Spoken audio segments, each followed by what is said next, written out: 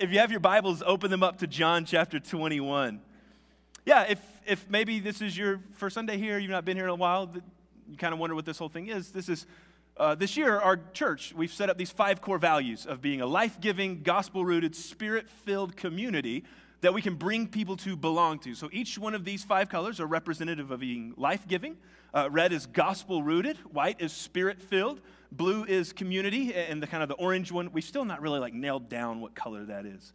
The orange, peach, taupe, I don't know, one is belong. So anytime we as a church, maybe you have a story where someone gave you life, we just invite you up, maybe before, after the service, during the invitation time, to move one of the green marbles. Or anytime you learn something about the gospel, to root yourself in the gospel more, move a red marble, so on and so forth. And this is just kind of how we're gauging this year, how we as a church fulfill what we believe God has called us to be. And so anyone is welcome to participate that. Maybe you're just passing through. Hey, come join us. We love it. That's the part of being a church. But today, we're wrapping up our final sermon through our life-giving sermon series. Each one of these things are going to be sermon series this year. And so this is the final sermon in our series over what it means to be a life-giving church. And just full disclosure, Wednesday afternoon rolled around this week, and I was working on, Jesus gives life by giving forgiveness. And then I realized that I didn't like that with the text, and I totally rewrote the sermon because I wanted to make sure it matched the text well. So that happens from time to time. So if you've been here the last few weeks, we've been talking about how God is life-giving by bringing order to chaos. We read through Genesis 1 and talked about how God is bringing order in that. And then in Genesis 3, even when Adam and Eve fall, that God continues to give them life by loving them, by giving them hope, and then we said by forgiving them. And I think that's true. But the more I studied that and the more I studied the passage we're going to read in John 21 today, the more it came to my attention that there's more than just forgiveness at play at the gospel. It's better, I think, with the word restoration. So the whole idea today is that God gives life through giving Jesus. Jesus gives life through offering restoration. And you can see where those things go hand in hand, right? Restoration is going to demand forgiveness. That's at play here. But I think John 21 is really getting behind this idea of Jesus offering Peter restoration, and we'll dive into that. But have you ever been in a situation where you thought you messed something up so badly that you came to a point of no return? That you've totally obliterated the situation. There's no hope for return. Have you ever done? So when I was little, at my dad's house, I had a go-kart because I was a spoiled child. But my dad got me a go-kart, and so I had a little cart track mapped out, and I rode the thing so much that I turned what was once grass into dirt paths, that type of go-kart riding. And I still, to this day, if I could go back to that old house that he lived in, I could walk you that go-kart path. I know it by heart. But one day I was out there, I was riding in my circles, just like a crazy kid, I guess. And I decided I wanted to see how hard I could cut one of the corners, and I cut it a little too hard and ran my go-kart right into my stepmom's truck. Just red marker of the go-kart right on the bumper. And so I thought, man, if I'm going to get in so much trouble. So I don't know if you know, but my go-kart didn't have reverse. So I had to unbuckle, get out, push the cart back. And so I was just I'm just going to keep riding. Because if I stop the go-kart, they'll come outside. They're like, what's going on? So I got back in the go-kart, and I just kept riding around in circles. And I thought again, well, this time I can't cut it that short. I'll try to take it wide for some reason. And I decided I was going to do that, and then proceeded to wreck it right into the grapevine. They had a grapevine. I knocked the entire grapevine just flat over. And that was the point that I realized we should go park the go-kart. So I took the go-kart, I parked it back in the garage, I walked back inside, and my dad's like, did you have a fun time? I'm like, yeah, I had a great time. I'm going to go play video games now, Dad. You guys ever do that situation? And then 15 minutes later, I hear from outside, Philip, get out here right now. And your heart just sinks because you're like, oh no, I am at the point of no return. I've messed things up, and now I'm busted, right? Blood on the hands, red on the car bumper. What do I do about this? I'll tell you what my stepmom made me do. I had to write an essay. That was my punishment. Yeah, my parents were very creative about. I had to write an essay about a kid that lied to his parents and how his life turned out, and a kid that told his parents the truth and how his life turned out. My stepmom still has those essays if you're ever interested in them. So I remember it. It worked. I don't know. Have you ever experienced that feeling before, right? You're heading 20 miles over the speed limit on Kakawati, and all of a sudden you fly past a police officer and the lights turn on. Ugh. oh man, how do I get out of this? Is there a way, right? Or maybe if you were like me when you were little too, if you had like a little sibling, a little brother or sister, you would get kind of a little too rough sometime, and they would start crying, and you were scared that they were going to go tell mom. You guys ever this? You don't tell mom. You can hit me. You can hit me. You don't have to tell. Do you guys ever do that? Do you ever do that one? Because you're trying to like think, how do I restore this in a way that I don't get in trouble? How do I deal with this situation? And welcome to what I think this last chaotic week of Peter's life has been. Because every one of these situations lead us to this complete need of restoration, but also the understanding that finding that restoration might prove difficult and awkward, if not impossible sometimes. And this is perhaps the most chaotic week of Peter's life. In John 21, you may even, if your Bible has headings, it'll say like Jesus' threefold restoration of Peter. This is Jesus giving Peter life by offering him restoration. But in order to really understand John 21, there's a lot more at play that we need to go back and understand. This is, if you've ever watched like a TV series and you get to the last season and they do the flashback montage where they play clips from all the other previous episodes. Have you guys know what that means? This is what John's doing in John chapter 21. He's referencing back to all of these things. And we're going to talk about those. But to start out with, what we need to understand is the story in John of Peter leading up till this point. So I just want to real quickly walk you through from John chapter 13 leading into John 21 and what's at play with Peter here. So we were in John 13 2 weeks ago, and this is the story where Jesus is washing the disciples' feet. And he gets to Peter, and Peter says, absolutely not. Someone of your caliber is not going to wash someone like mine's feet. And Jesus says, do you want to be clean, Peter? This is what I have to do. And Peter then opens this dialogue between him and Jesus that's going to build into Peter making some pretty heavy claims. Stuff like, well, Jesus, even if I have to die, I'll lay down my life for you. And so this builds and builds and builds. And then you get to chapter 18. In chapter 18, Jesus has been in the garden praying, and all of a sudden the arresting party comes up to get Jesus, to arrest Jesus. And Peter, I think, remembering, I told Jesus that I would die for him. I'm ready to do it right now. In John chapter 18, verse 10, he takes his sword, and he chops off one of the servants' ears, right? And Peter's not a trained soldier. I don't know this. I'm making some inferences here, but I don't think Peter was aiming for an ear. Peter was saying, if I told Jesus I was going to lay down my life for him, I'm ready to start a war right here and right now that means Jesus doesn't get arrested. Of course, Jesus ends all of that by picking up the ear and healing the guy and then handing himself over. Just, take me. I'm ready to be arrested. And this puts Peter into just crisis mode. Everything he knew and everything he thought he knew about himself and he thought he knew about following this rabbi and this guy that healed people and brought Lazarus back from the dead just a few days prior is now just crumbling underneath him. And so we see this tone shift in Peter. He goes from this rambunctious, I'm ready to fight, to kind of sunken back watching from afar. His tone shifts. And so the rest of chapter 18 is him staying close enough to see what happens, but far enough away to be disassociated with Jesus. So he goes to watch Jesus' trial, and as he's getting into the high priest's courtyard, the servant girl who opens the door looks at him and says, hey, aren't you one of those guys that walks around with Jesus?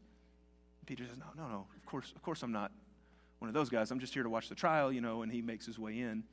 And John tells us in chapter 18 that it's a cold night, and so there in the courtyard, a couple of people have started a fire. So you got this little crowd of people standing around a fire, warming themselves. And it seems like Peter's kind of standing around that fire, listening into what's happening on this trial. He's trying to figure out what's going to happen. And the light of the fire kind of lights his face up a little bit, and some people around it look at him and they say, hey, wait a minute, you were one of his followers. I recognize you. Peter again comes in and says, no, that's not me. I'm not that guy at all. It's definitely not the guy you're thinking of. But the problem was, one of the people standing around that fire was in the arresting party. In fact, John says that it was someone that was related to the guy that Peter chopped his ear off. And so this guy's like, no, you tried to kill my cousin. Like, I remember seeing you. And then this is the point in Mark's gospel that Jesus comes up, and Mark says that he curses and swears that he doesn't know Jesus. And I think there's a little bit of ambiguity, but I think the idea is Peter just comes off and says, I swear to you on my life, I don't know this man, and if I'm lying, may God kill me right here and right now. And if you know the story, this is what Jesus told Peter would happen. And he says, after you deny me 3 times, the rooster will crow, and it happens. And from that point on, we don't see Peter. He's nowhere to be seen in chapter 19 for the crucifixion. He comes back in again in chapter 20, but this is when Mary reports the empty tomb to Peter and John, and they take off running, and they see the tomb. And the text says that John believes something significant had happened, but it doesn't say the same thing about Peter. And we're starting to see this inner turmoil of Peter unfold. And so they get back, and they lock themselves with the other disciples in the room because they're scared if they get caught, something bad may happen. And then all of a sudden, Jesus appears in this locked room. And he gives them the Holy Spirit, and he has this conversation with Thomas. But according to John's gospel, there's no other conversation that happens between Peter or dealing with any of this past stuff that's happened. Jesus is just there. He shows himself. He reveals himself to Thomas, and then he leaves. I mean, put yourself in Peter's shoes, right? Think about how wonderfully reassuring that would be and how horrendously awkward that would be. Does Jesus know what I did? I mean, he told me I was going to. He has to know. But if he knew, would he say something to me? Does he even still like me? What if I'm not supposed to be here? And do you see the turmoil that should be going on within Peter's heart through all of this? So Peter does what most men I know do when they're dealing with something heavy and processing complex and convoluted emotions. Chapter 21, verse 3. Simon Peter says, I'm going fishing. What a man, right? Don't tell me the Bible's not human. It is telling very real stories. John's gospel assumes, I mentioned this, assumes awareness of other gospels. And so we get this idea of Peter confronted with his own hang-ups and his own mess-ups and his own shortcomings and trying to figure out what he's supposed to do. His last week of his life has been just a whirlwind, incredible highs and devastating lows, glimpses of hope and awkward wonderings of if things are going to be forever different, this desperate curiosity of, have I messed this whole thing up to the point of no return? Am I ever going to get to drive the go-kart again?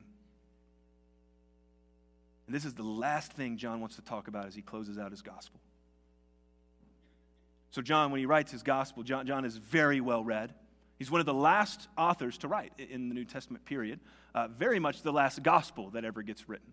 So by the time John writes this gospel, John is making the assumption that the church has already read, or they're at least somewhat aware of Matthew, Mark, and Luke, that they know those stories that have been going around about Jesus. They know the different events and all the different happenings. And so what John's going to do, the same way he takes in chapter 1 and ties it all the way back to Genesis, and the same way he overlaps all of this Old Testament reference, he's going to do the same thing with references in other Gospels. In fact, if you have your bulletin on the back, you'll see notes, and you'll see all the different stopping points we're going to make and talk about the different cross-references between this story and other Gospel stories. But if we want to understand John, yeah, we can absolutely understand it by reading it and just soaking it in. But I've learned the more we attune ourselves to what John's trying to do, the more we see the hyperlinks. Do you guys know what a hyperlink is? When you're on the computer and like the text is blue and you click it and it takes you to another website? Yeah. John's putting that in there, not literally, but he's connecting us back to other things. The more we understand that, the better we get to understand what John's building in this case of Jesus right here in John chapter 21. So while we don't have time to go into a full detailed explanation of all of these hyperlinks, I just want to give you the text references, draw a couple connections between this text and between what John is doing, and then ask, what does this all mean for Peter? And what does this mean for Jesus giving life through restoration? So usually I read through the text, then we go back through, but for time's sake, I'm going to do that really annoying thing where I'm going to read, stop, talk about it, read, stop, talk about it. You'll follow along with me. I'll keep you there with the text. Okay, chapter 21, verse 1. After this, Jesus revealed himself again to his disciples by the Sea of Tiberias. He revealed himself in this way. Simon Peter, Thomas, called twin, Nathanael from Cana of Galilee, Zebedee's son, and 2 others of his disciples were gathered. I'm going fishing, Simon Peter said to them. And we're coming with you, they told him. They went out and got onto the boat, but that night they caught nothing. And when daybreak broke, Jesus stood on the shore, but the disciples did not know it was Jesus. Friends, Jesus called to them, you don't have any fish, do you? I love Jesus' questions when he already knows the answer. It's wonderful. No, they answered. Cast the net on the right side of the boat, he told them, and you'll find some. And so they did, and they were unable to haul it in because the large number of fish. The disciples, the one Jesus loved, said to Peter, it's the Lord. So Simon says, I'm going fishing. And there's this whole story about Jesus saying, cast your nets out, and even after a night of not catching anything. Do you recognize a story like this anywhere else in Scripture? Luke chapter 5. In Luke chapter 5, this is the original calling of the sons of Zebedee, of John and James and Peter and his brother Andrew. And so Jesus is teaching on a shoreline, and there's a pretty big crowd. And so in order for Jesus to kind of get some height up, he gets one of the boats that are nearby to kind of pull up on shore, and he gets up on top of the boat and teaches from that point on. Now, the disciples had just come in from an all night of unsuccessful fishing. They're tired. They're frustrated. You know, they poured all their hard work. This is their life. And all of a sudden, they don't have any fish. How are they going to pay the bills this week? And so Jesus gets done teaching, and he turns around. And he's like, hey, why don't you guys sail back out and fish again? And any good fisherman knows, you don't tell me where to fish. I tell me where to fish. But they say, whatever, let's go fish again. And they go out, and they cast out their nets, and they catch so much that the nets almost rip. You guys remember this story? And in Luke chapter 5, Jesus falls to his knees at that point, and he looks at Jesus and he goes, get away from me because I am a sinful man. Do you think there might be some tie-ins between that story and Peter's mentality that day and the story right here at the very end of John? As Jesus says, cast your nets, and all of a sudden, after an entire night of not catching anything, they cast out and they're just pulling in gobs of fish. There's got to be some little flashbacks going on in their head. In fact, John picks up on it. And he says, wait a minute, this is way too coincidental. That's got to be Jesus. So he tells Peter, that's Jesus. And so Peter, doing what Peter does best, makes a rash decision. And so verse 7, then the disciple, the one Jesus loved, said to Peter, it's the Lord. And when Simon Peter heard this, that it was the Lord, he tied his outer clothing around him, for he had taken it off, and he plunged into the sea. So Peter dives in to the water and goes to meet Jesus. Is there another gospel story where Peter gets out of a boat into water to go and meet Jesus when the rest of the disciples stay on the boat? Absolutely, there is. I love the yes. Thank you. Yes, exactly. Mark chapter 1. You can just assume when I ask these questions, the answer is going to be yes, right? Not Mark chapter 1, sorry, Matthew chapter 14. This is the story where they're out in the water. Jesus stayed on shore, and now he's walking on water to pass the boat. And they recognize that it's Jesus, and so Peter calls out, and he says, can I come to you? And Jesus says, yeah, get on out of the boat. And so Peter steps out, and a lot of times we use this story to talk about, he sinks into the water, but Peter takes a step or two. And then he starts getting scared, and he loses his focus on Jesus and sinks in. When's the last time Peter got wet from jumping out of a boat to go meet Jesus? It was when he lost faith. Are you seeing connections and layover and things layered on top of one another right here? So Peter gets to shore. It's really interesting because John doesn't give any sort of conversation that goes on between Peter and Jesus at this point. I feel like the picture John's painting is Peter makes his rash decision. He dives in. He swims to shore. All the rest of the disciples are still working on getting the fish up there. And he kind of stares on the shore not knowing what to say. And Jesus is just kind of standing there, letting him soak in the awkwardness for a little bit. So Peter goes and he helps get the fish. So verse 8, since they were not far from land, about 100 yards away, the other disciples came in the boat, dragging the net full of fish. And when they got on land, they saw a charcoal fire with the fish lying on it and bread. So Jesus had already caught some fish. So bring over some of the fish you've caught, Jesus told them. So Simon Peter climbed up and hauled the net ashore, full of large fish, 153 of them. Even though there were so many, the net was not torn. So Peter gets to shore. Him and Jesus aren't really having much of a conversation, but Jesus already has something there. Charcoal fire. Have we seen a charcoal fire referenced? John 18. It's the exact same Greek phrase that when Peter is denying Jesus, what is he doing it around? A charcoal fire. You guys ever notice how smell is like tied directly to memories? You guys have like a certain smell that takes you back to like your grandma's cleaning products.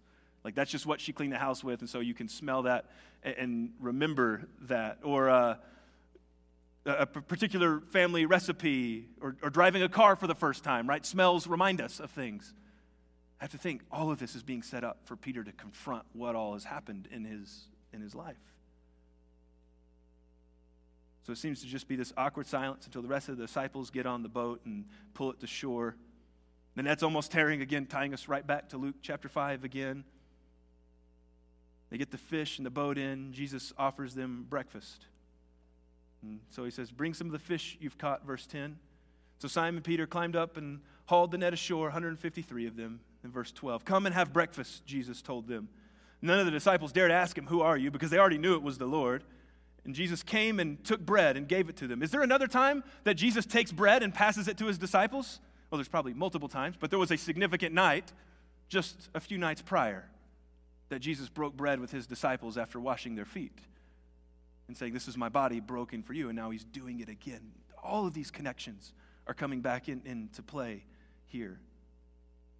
And so Jesus took bread and gave it. He did the same with the fish. This was now the third time Jesus appeared to the disciples after he was raised from the dead. And this is finally the moment, after all of this comes into play, that Jesus starts a conversation with Peter. And after they had eaten breakfast, Jesus asked Simon Peter, Simon, son of John, do you love me more than these? So we can start with that idea of love. If you go back again to John chapter 13, this is the whole tone of Jesus' sermon, starting in John 13, 14, 15, 16, and 17. It's love one another the way I've loved you. It's all about this hinge of love. And so Peter's going to come out in that time and say, you absolutely know I love you. I'll lay down my life for you. And Jesus comes back, Peter, do you love me? And then he asks the question, more than these. Now, just to be clear, there's a lot of ambiguity here. The Bible's not super clear on what this is referencing. Different commentaries are going to tell you perhaps different things.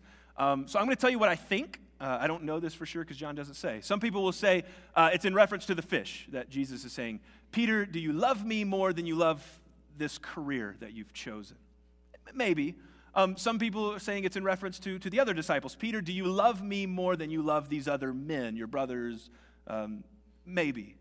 I think the reference, though, given the way John has set up this story to reference back to a bunch of other gospels, is that Jesus is asking Peter, do you love me more than these disciples love me?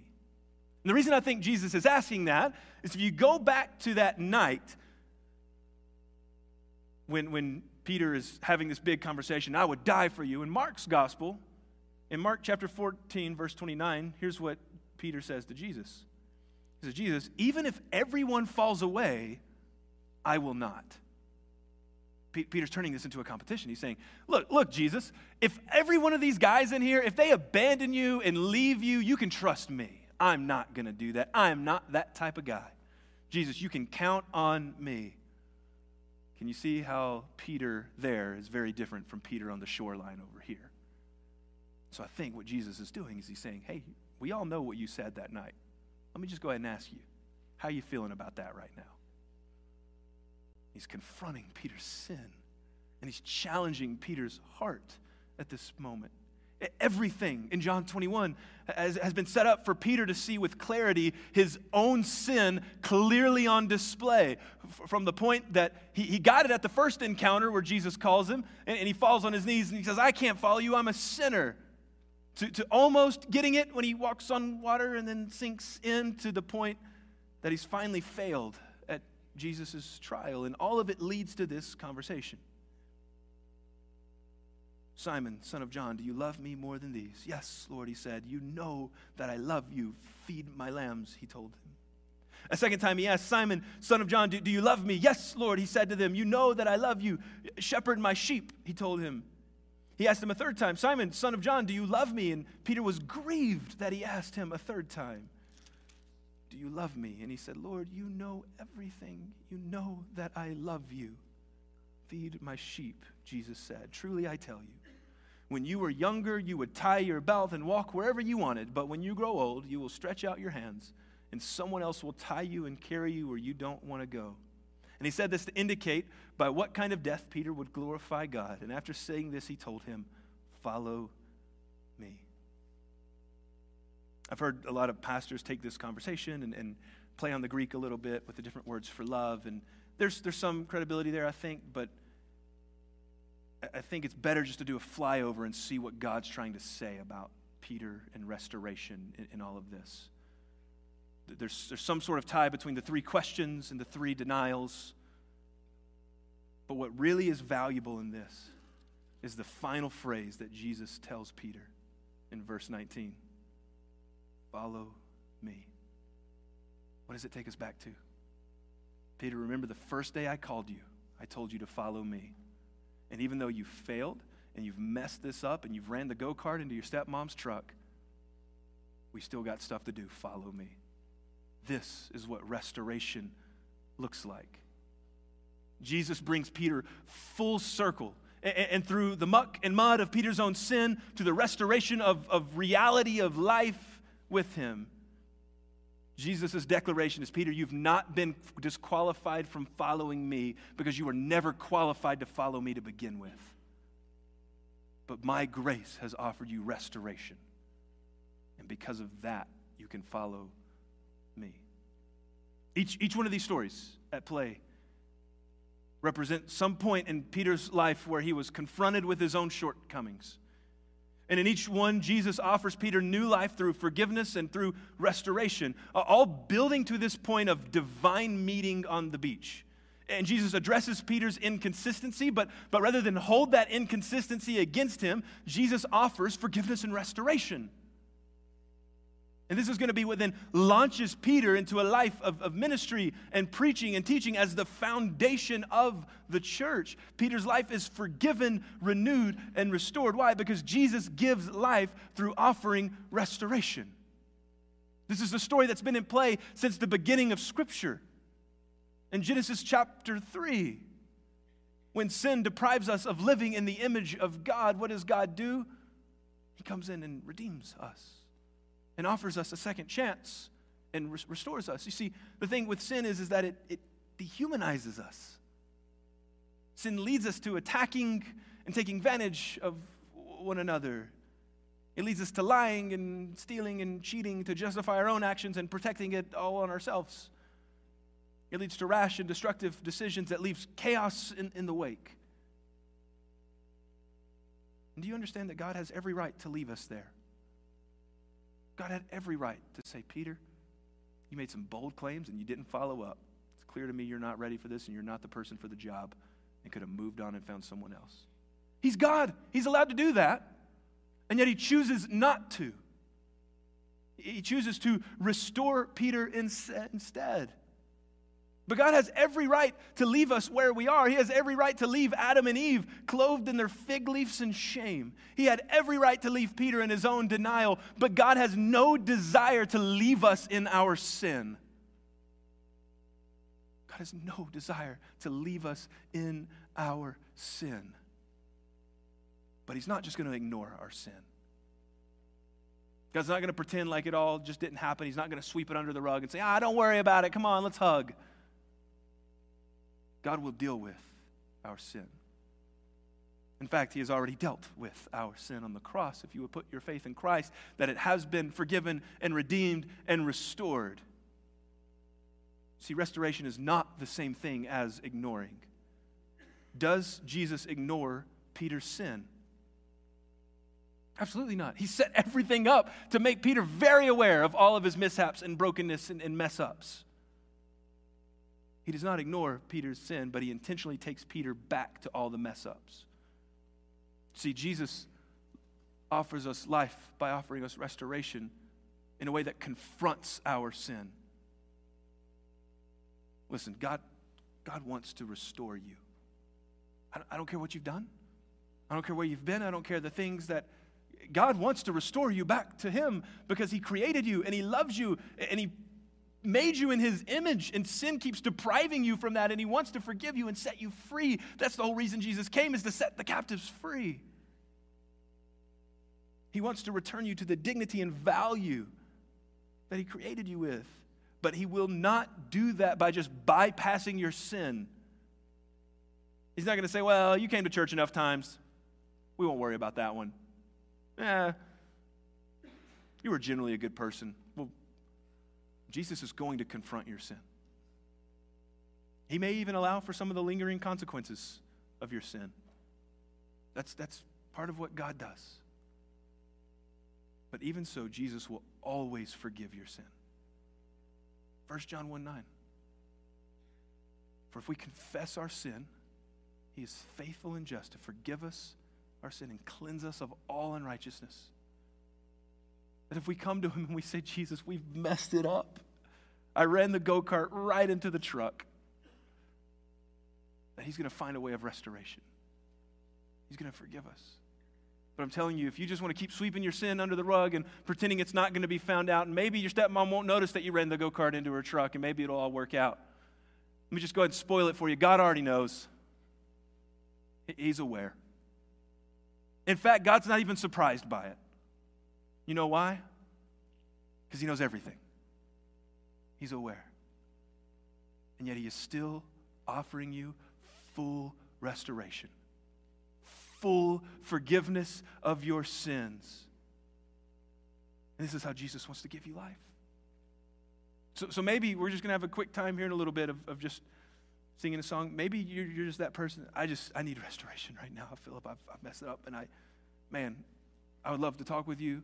Maybe you need it for the first time in your life. You've never been restored. Please come talk to me. Maybe you just want to come lay it down at the altar and say, God, I need help. I need your restoration. I've messed it all up. I've made promises I couldn't fulfill. Help me. Let me end here. If God gives life through offering restoration, how does First Baptist Portales give life? Through offering restoration. So often we build churches to be this place, even if unintentionally, where this is where we all come together and we all have our lives very well. We're all already restored. So if you're not really in that, we don't want you here because you don't look like us. And no. A church becomes life-giving when it becomes a building, a place, a body, a people of restoration. That the people out there that have done things that, we want to find a place that they can come to know Christ. Now, that doesn't mean that we're just like, hey, we don't know who you are. Come help us with our children's ministry. Like, no. We put our barriers up and we help and we protect. But we build this church as a place where people can be restored, where people can be redeemed, where people can be renewed because of the Savior of the universe that offers that restoration. And how do we do that? Confronting our sin. If you want First Baptist to be a place where restoration happens, it will demand we confront sin. It will not happen by just sweeping things under the rug. I must confront my own sin, and I'm going to need your help with that from time to time. And you must confront your own sin, and maybe you'll need my help with that from time to time, but we got to confront sin. And knowing all the while that when we confront our own sin, the end result is always forgiveness. That he's calling us to forgive that sin. We forgive one another. And I'm telling you, if First Baptist Church becomes a place where people can find restoration, where they can feel accepted and loved and unified and built up in a world that offers no restoration, you will find us being able to reach people you never thought possible. You will find people making changes you never thought possible because the Spirit of God will initiate it in incredible ways. But it starts with us being a church that offers life through giving restoration. So maybe what you need to do this morning is go find restoration with somebody else.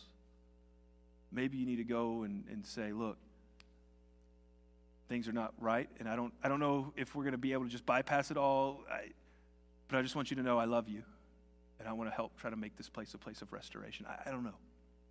We're just going to have a time where we celebrate that our Savior offers restoration to Adam and Eve, to Peter, to us, and we get to offer it to one another. Father God, thank you for being the God of restoration. Thank you for the redemption and love that you've offered us. And God, I pray right now that you truly would make First Baptist a church of restoration. Make us a place where people that maybe feel so entrapped by their own sin, let it be a place that they find freedom. God, set captives free. And let us get up and run. Let us shed off the weight that so easily ensnares us and follow you in full faith. God, thank you for what you do in restoring us. It's in Christ's name we pray. Amen.